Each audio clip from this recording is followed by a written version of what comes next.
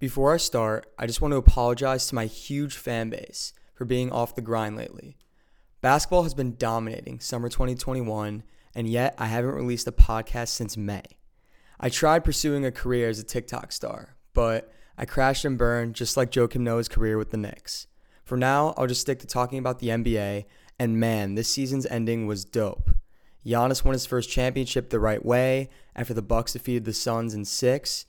Free agency has also been crazy so far. Lowry joined the Heat, Duncan got a bag, the Bulls got Lonzo and Caruso, and Chris Paul will be in a walker during the 4th year of his $120 million contract.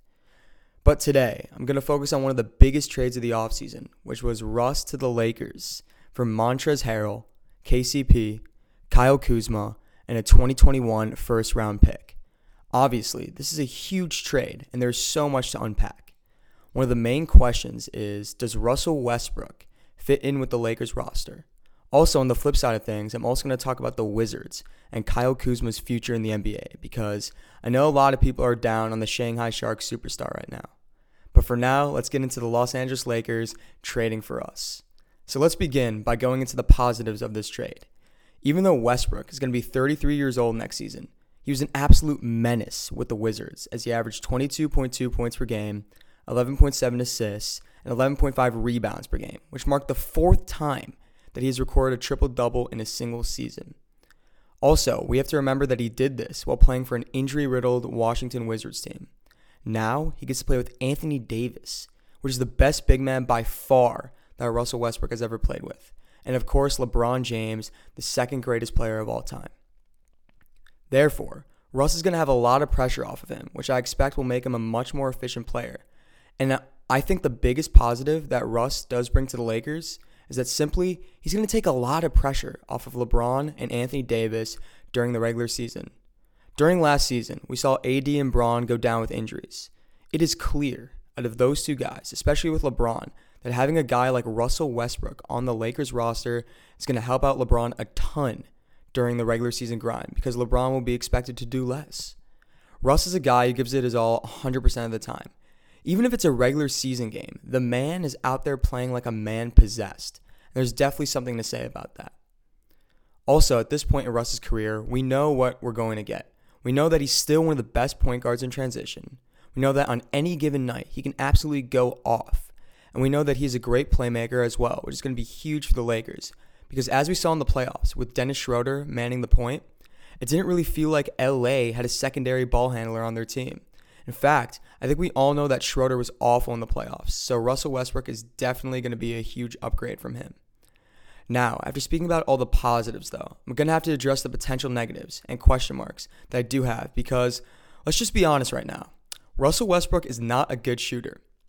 At one point, the Lakers were linked to Buddy Hield, but now that door is shut, in my opinion. Honestly, I don't think this is a clear case where Russell Westbrook is a better fit on the Lakers team than Buddy Hield, and that may be a hot take. Don't get me wrong, Russ is obviously the better player. However, with LeBron and Anthony Davis, the Lakers need floor spacing, and Westbrook does not provide that at all.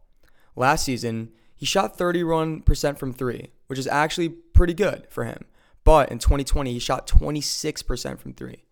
And look, I know that as point guards get older, they start to develop a reliable three-point shot, like Jason Kidd, when he shot 43% from 3 at age 36.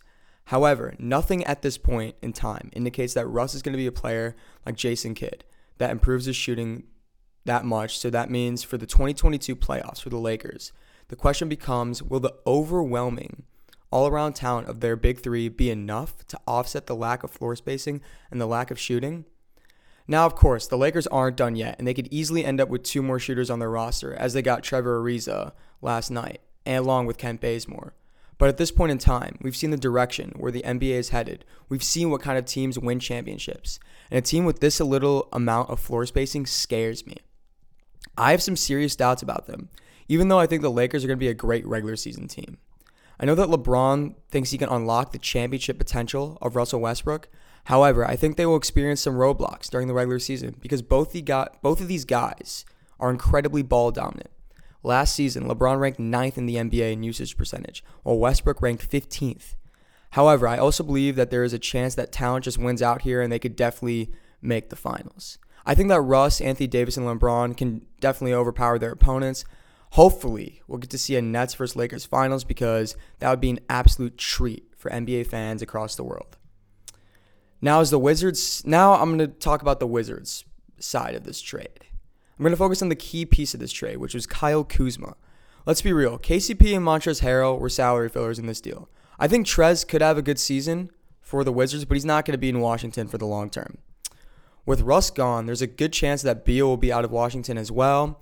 Therefore, the Wizards made this trade to create some salary cap flexibility for the future. As an honest NBA fan, Kuz has been getting way too much disrespect. Don't get me wrong, the Shanghai Shark memes are absolutely priceless, but this man just became one of the centerpieces of a deal for Russell Westbrook, one of the greatest point guards of all time. So obviously his trade value was not that low. When Kuz came into the NBA, he was seen as one of the most promising players in his draft class. In fact, he actually finished 4th in the Rookie of the Year voting behind just Ben Simmons, Donovan Mitchell, and Jason Tatum. In 2019, Kuzma averaged 19 points per game, 5.5 rebounds per game, while shooting around 46% from the field. He looked like he was going to become a 20-point-per-game scorer in the NBA for years to come. Then came the 2020 season where the Lakers won the championship, and Kyle Kuzma got a much different role, a much lesser role. However, he still believes he could be an NBA All-Star, and I've honestly seen the footage. While Kuzma has certainly regressed these last 2 seasons, and I'm not going to go all in and say that he's definitely going to be an All-Star, a 25-point-per-game scorer, I do think, though, on a different team like the Wizards, with a lot more offensive opportunities being thrown his way, he's going to have a much better season. So personally, I'm excited to see what Kyle Kuzma can do. And again, at the age of 23 in his second season, looks like he had the potential to be a future All-Star. I personally don't think he'll ever be an All-Star. However, I definitely could see him becoming a 20-point-per-game scorer, or at least just a high-level scorer in a more defined role.